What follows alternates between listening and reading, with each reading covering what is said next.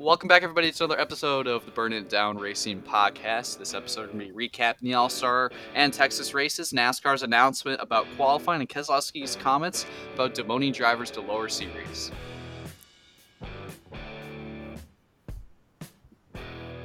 Well, we had the All-Star race on Wednesday. It was mixed reactions. I mean, we had the new number placement, the underglow and the lights, and the debut of the Choose Cone. Um, I personally didn't think it was that good of a race. But Eric Almirola wins stage one of the Open. No practice, no qualifying, so that was interesting to see drivers go straight on dirty track. William Byron ends up winning stage two. Matty D ends up winning the whole Open. Clint Bowyer ends up with the fan vote, and Chase Elliott wins the All Star race and cashes in for $1 million. I'm with you, Ben. The All Star race. I don't know. Something about it being in Charlotte was just so much better, and I think a year for experiment this year, especially with teams on different budgets. Uh, I know some of them were struggling to afford making it to the race. I don't think this was the year to test out Bristol, but hopefully it goes back to Charlotte. But we also had action at Iowa. We had two IndyCar races and an ARCA race. The IndyCar had a doubleheader weekend. Simon Pagenaud ended up winning the first of the race, and Team Penske was extremely strong all weekend there. Joseph Newgarden ended up winning the second race, and there was a crazy wreck in the first race with Colin Herta, and he ended up shooting over. I can't remember who he flew over, but it was a crazy wreck. And I remember me and my friend we were on like the phone together watching, and it was crazy. I didn't expect that to happen at Iowa, but Arca hit the track there before race two for IndyCar, and Ty Gibbs ended up winning that, grandson of Joe Gibbs, the team owner for Joe Gibbs Racing. And then finally on to Texas, where it was on the weekend intertwined with the IndyCar and the ARCA. The Xfinity race, Austin Cindric wins the Xfinity race at Texas, but it was in weird circumstances because Kyle Busch actually was the car that came in first place, crossed the line first, but he failed post-race inspection. Height in the back of the car was either too high or too low, and so Austin Cindric would be crowned the winner because of that failed inspection. Then later that night, Kyle Busch would win the truck race at Texas. He would hop in the 51 truck and get a dominating win at that. And then on Sunday, the craziness of the NASCAR season continues with Austin Dillon in the 3 car for RCR going to victory lane at Texas. And they should rename Austin, Texas to Dillon, Texas, because he dominated there late in the race. Late in the race, about 25 to go. He led almost every lap. Some pit strategy there, but RCR and Austin Dillon are locked into the playoffs. And just coming out today, NASCAR announces there will be no more practice or qualifying for the rest of the season. According to NASCAR Senior Vice President of Competition Scott Miller, following discussions with our race teams and the broader industry, NASCAR will continue to conduct its race weekends without practice or qualifying for the remainder of the 2020 season, all 3 national series. He basically goes on to say that this format has worked well enough where they could see how this can continue throughout the rest of the season and have something that the champion of this season can do consistently without practice or qualifying, not having time to setups. What do you guys think? I think, especially with the Daytona Road Course coming up, they should be getting some sort of a practice session like they did for the Xfinity cars in Indianapolis. So I understand their logic, but I think right now they need to somehow give them some sort of warm up session. Yeah, I agree. I think it's kind of just mixing the competitive standpoint versus viewership standpoint. Obviously, with no practice, no qualifying, it's going to be really good from a viewer standpoint because there's going to be like the Daytona Road Course. There's probably going to be a lot of wrecks. We saw it with the Roval last year. Even with practice, there were tons of wrecks. And but the competition standpoint is they want to go out there. They want to fine tune their cars, make sure nothing's broke. We've seen a bunch of like stuff fall out of cars before during the pace laps and making them start on pit road. But I think that they could also do like a 1 day show for everything. Because think, by Cup races on Sunday, Xfinity's not there, Truck's not there, Cup is the only thing there. Run a 30-minute practice in the morning, run 2 lap qualifying, and then set the field right there. Or even do what F1 does. They have they take their cars out of the garage and drive them around the track before they go and grid. So I don't know. I think that's a either of those options can work, but every other series is having qualifying and practice, even ARCA, which is a NASCAR sanctioned series.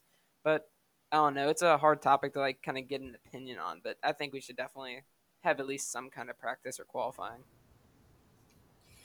Yeah, I'm not very thrilled about this idea of no practice or qualifying. I think it's going to hurt these drivers, especially when you get into the playoffs.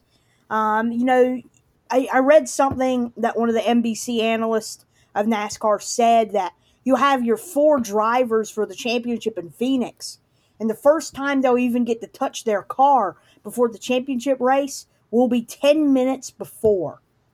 I think that is irresponsible by NASCAR. I think they're setting themselves up for a lot more technical failures.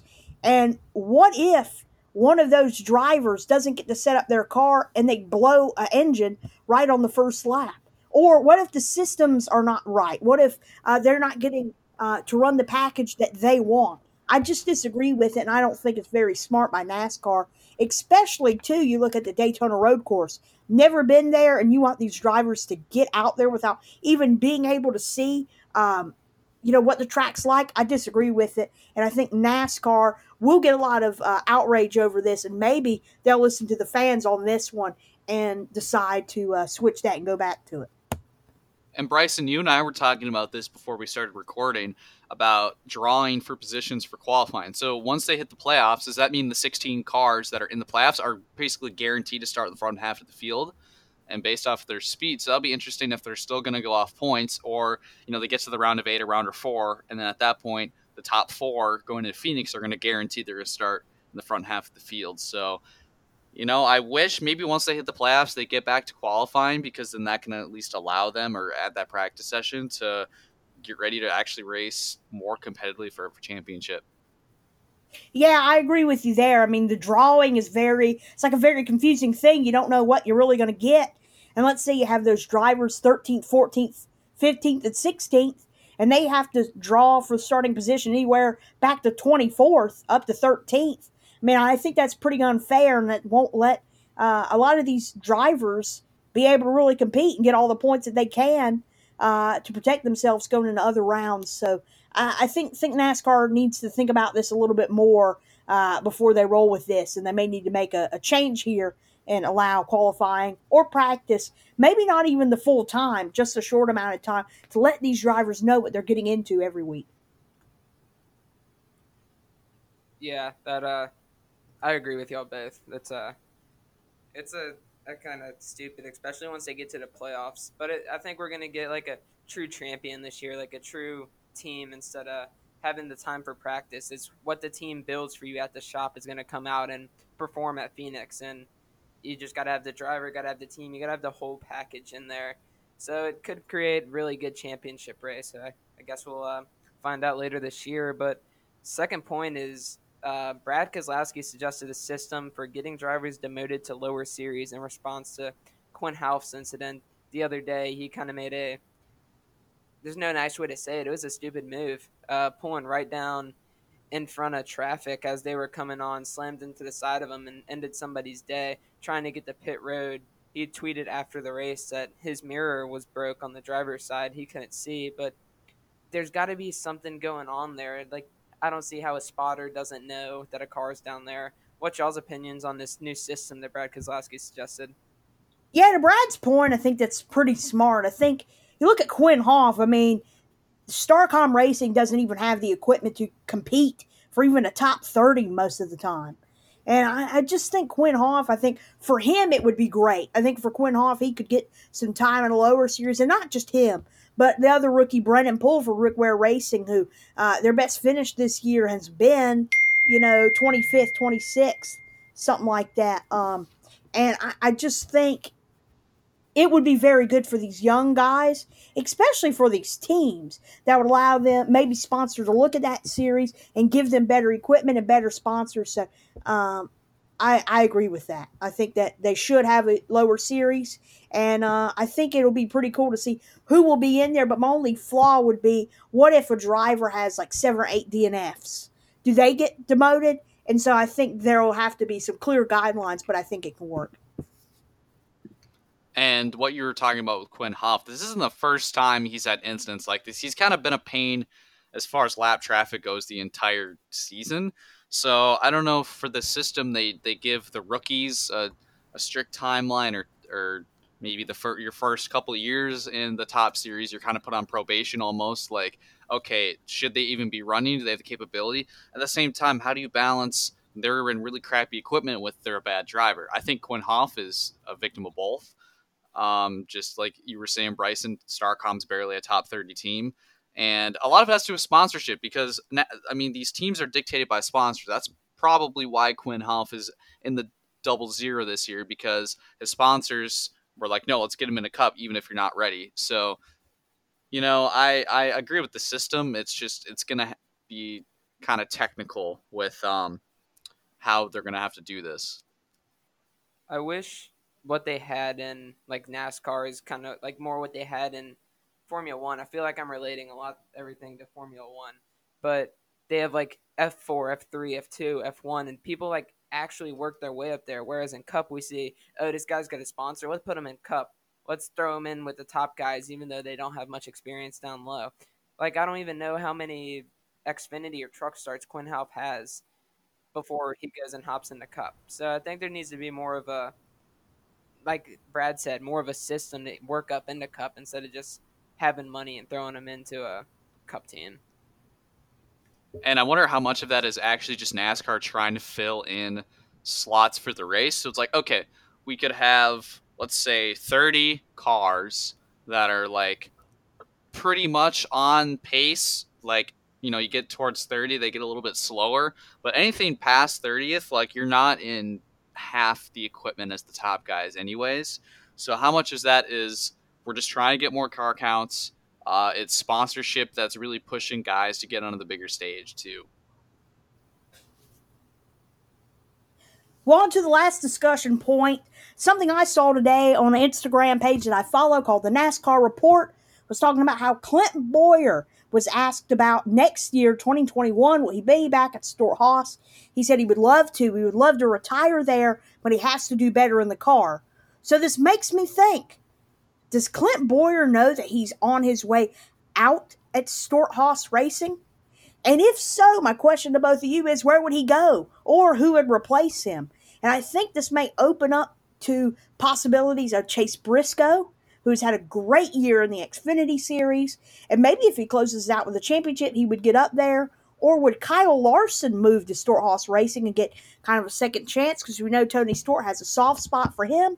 Or could we have somebody totally unrelated to those guys get that car? And most importantly, where would Clint Boyer fit in next year? I think talking about like the drivers, there's going to be the one guy that gets the short end of the stick and loses his ride, but then everybody else just kind of falls into place. It's like one big puzzle. So if Clint Boyer loses his ride, I think the obvious bet right now is for Chase Briscoe to move up into that 14 car. He's got 5 wins already this season.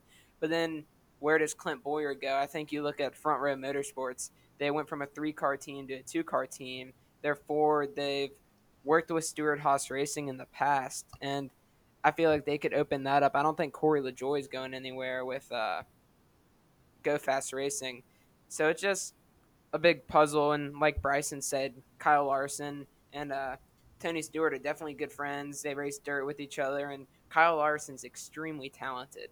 And seeing him, I think he wins the races every night. He's either finishing first or second. I see it on Twitter all the time.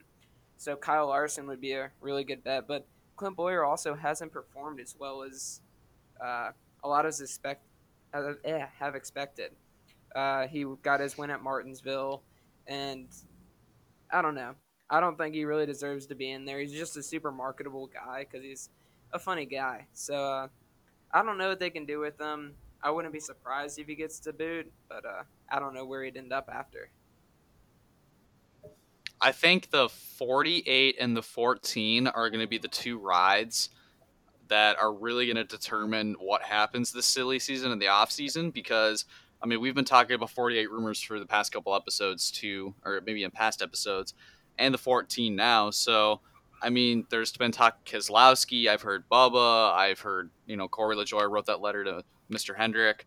So I think those two, and I don't see Clint Boyer going to the 14, or the 48 with Hendrick. I know, Bryson, you mentioned Richard Childress before the show. It'd be cool to see him go back, but I think Boyer's big problem right now is all his sponsors are Stewart Haas related. I mean, when he walked in there, it was Haas. Rush Trucking was already on there with Tony Stewart. Um, and I think he has a couple more that probably couldn't fork up enough for him to get a full-time ride at a top tier team. So I honestly don't know. I mean, I like Clint Boyer. I'd like to see him stay, but I mean, Kyle Larson is, I think, a very top candidate just because Tony Stewart's talked about he wants to hire him in the past. I think something we haven't even talked about. Clint Boyer to Chip Ganassi Racing in the 42 could be a possibility if they don't want to put all their chips on Ross Chastain just yet. And then I think you look at definitely front row, maybe the 36, or he fills in maybe in the 34. Michael McDowell, you don't know how long he's got there. So, or Richard Childress Racing. I think he could go there and maybe drive the 31 or whatnot. But we'll see, and I think it'll be pretty interesting as we move into rookie rundown. So moving on to rookie rundown, pretty good weekend for one rookie. The rest of the rookies kind of struggled. You had Tyler Reddick coming in second, which was a really good run. You have Christopher Bell 21st, John Hunter Nemechek 22nd. You have Brendan Poole 27th, Quinn Hoff 34th, and Cole Custer 39th. Cole Custer was caught up in a wreck. Pretty crazy. 1 week goes from winning. The next week he goes to second to last. So it was not a great week for the rookies, but Tyler Reddick once again shows out, and he could have won that race. And so it was really good to see RCR 1-2 for the first time since 2011, and Tyler Reddick was second. Watching yesterday's race, I always thought back on what me and you talked about, Bryson. I think it was an episode when Ben was in South Dakota, or one of those states out there that doesn't exist. But we talked about how we like rooting for teams and wanting to see teams succeed that we used to see back in the day, like back when we were really young. And seeing Austin Dillon, Tyler Reddick won 1-2, gosh, that made me so happy. Seeing the 3-car back to victory lane, seeing Tyler Reddick succeed. It's just, I don't know. I love seeing RCR succeed, and after watching how poorly they did last year, it's good to see them back and contending to win races. Because if it wasn't Austin, Reddick was right there on his back bumper, and they were pulling away from the field. So really strong cars. It feels like every week, and gonna be a shot to win every week.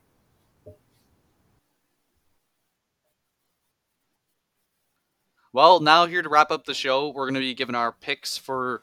We have a Cup race, an ARCA race, 2 truck races, and an Xfinity race at Kansas. Cup race, I'm going with Keselowski. I'm going to keep it going. NASCAR has been crazy with Custer and Dillon winning. Ryan Newman wins it on pitch strategy for our Roush Fenway Racing, RFR. Second place last year at Kansas, Alex Bowman finds victory lane. On the ARCA, I'm going with Ty Gibbs. He's an absolute hot streak right now, and I think he's going to get her done again. My pick for Kansas is going to be Haley Deegan. I'm going to go Michael Self. I feel like that's my only ARCA pick, but he's so strong on these bigger tracks, it's hard not to pick him to win. And for the first truck race, I'm going with Tyler Ankrum. Grant Enfinger's who I'm going with. Austin Hills looked really strong this year. I think he's going to find another checkered flag this week. And for truck number 2, I'm going with Tyler Ankrum's teammate, Brett Moffitt. I think he's going to get his first win of this season. Rafael Lazard, first career win for KBM. Christian Eckes almost held off team owner Kyle Busch last week. He finishes one spot better this week. He finishes first. And finally, on the Xfinity race, I'm going with Mr. Wrecking Maniac himself, Noah Gragson. The GOAT. Anyways, I'm going to go with Michael Annett. That's right. Mr. Consistency is going to get to victory lane. I'm going to keep the junior motorsports trend alive. Justin Allgaier finds victory lane for the first time this season. Well, ladies and gentlemen, that's going to do it for the Burning It Down Racing podcast. We thank you so much for turning in, and we hope you listen next time. Thanks again.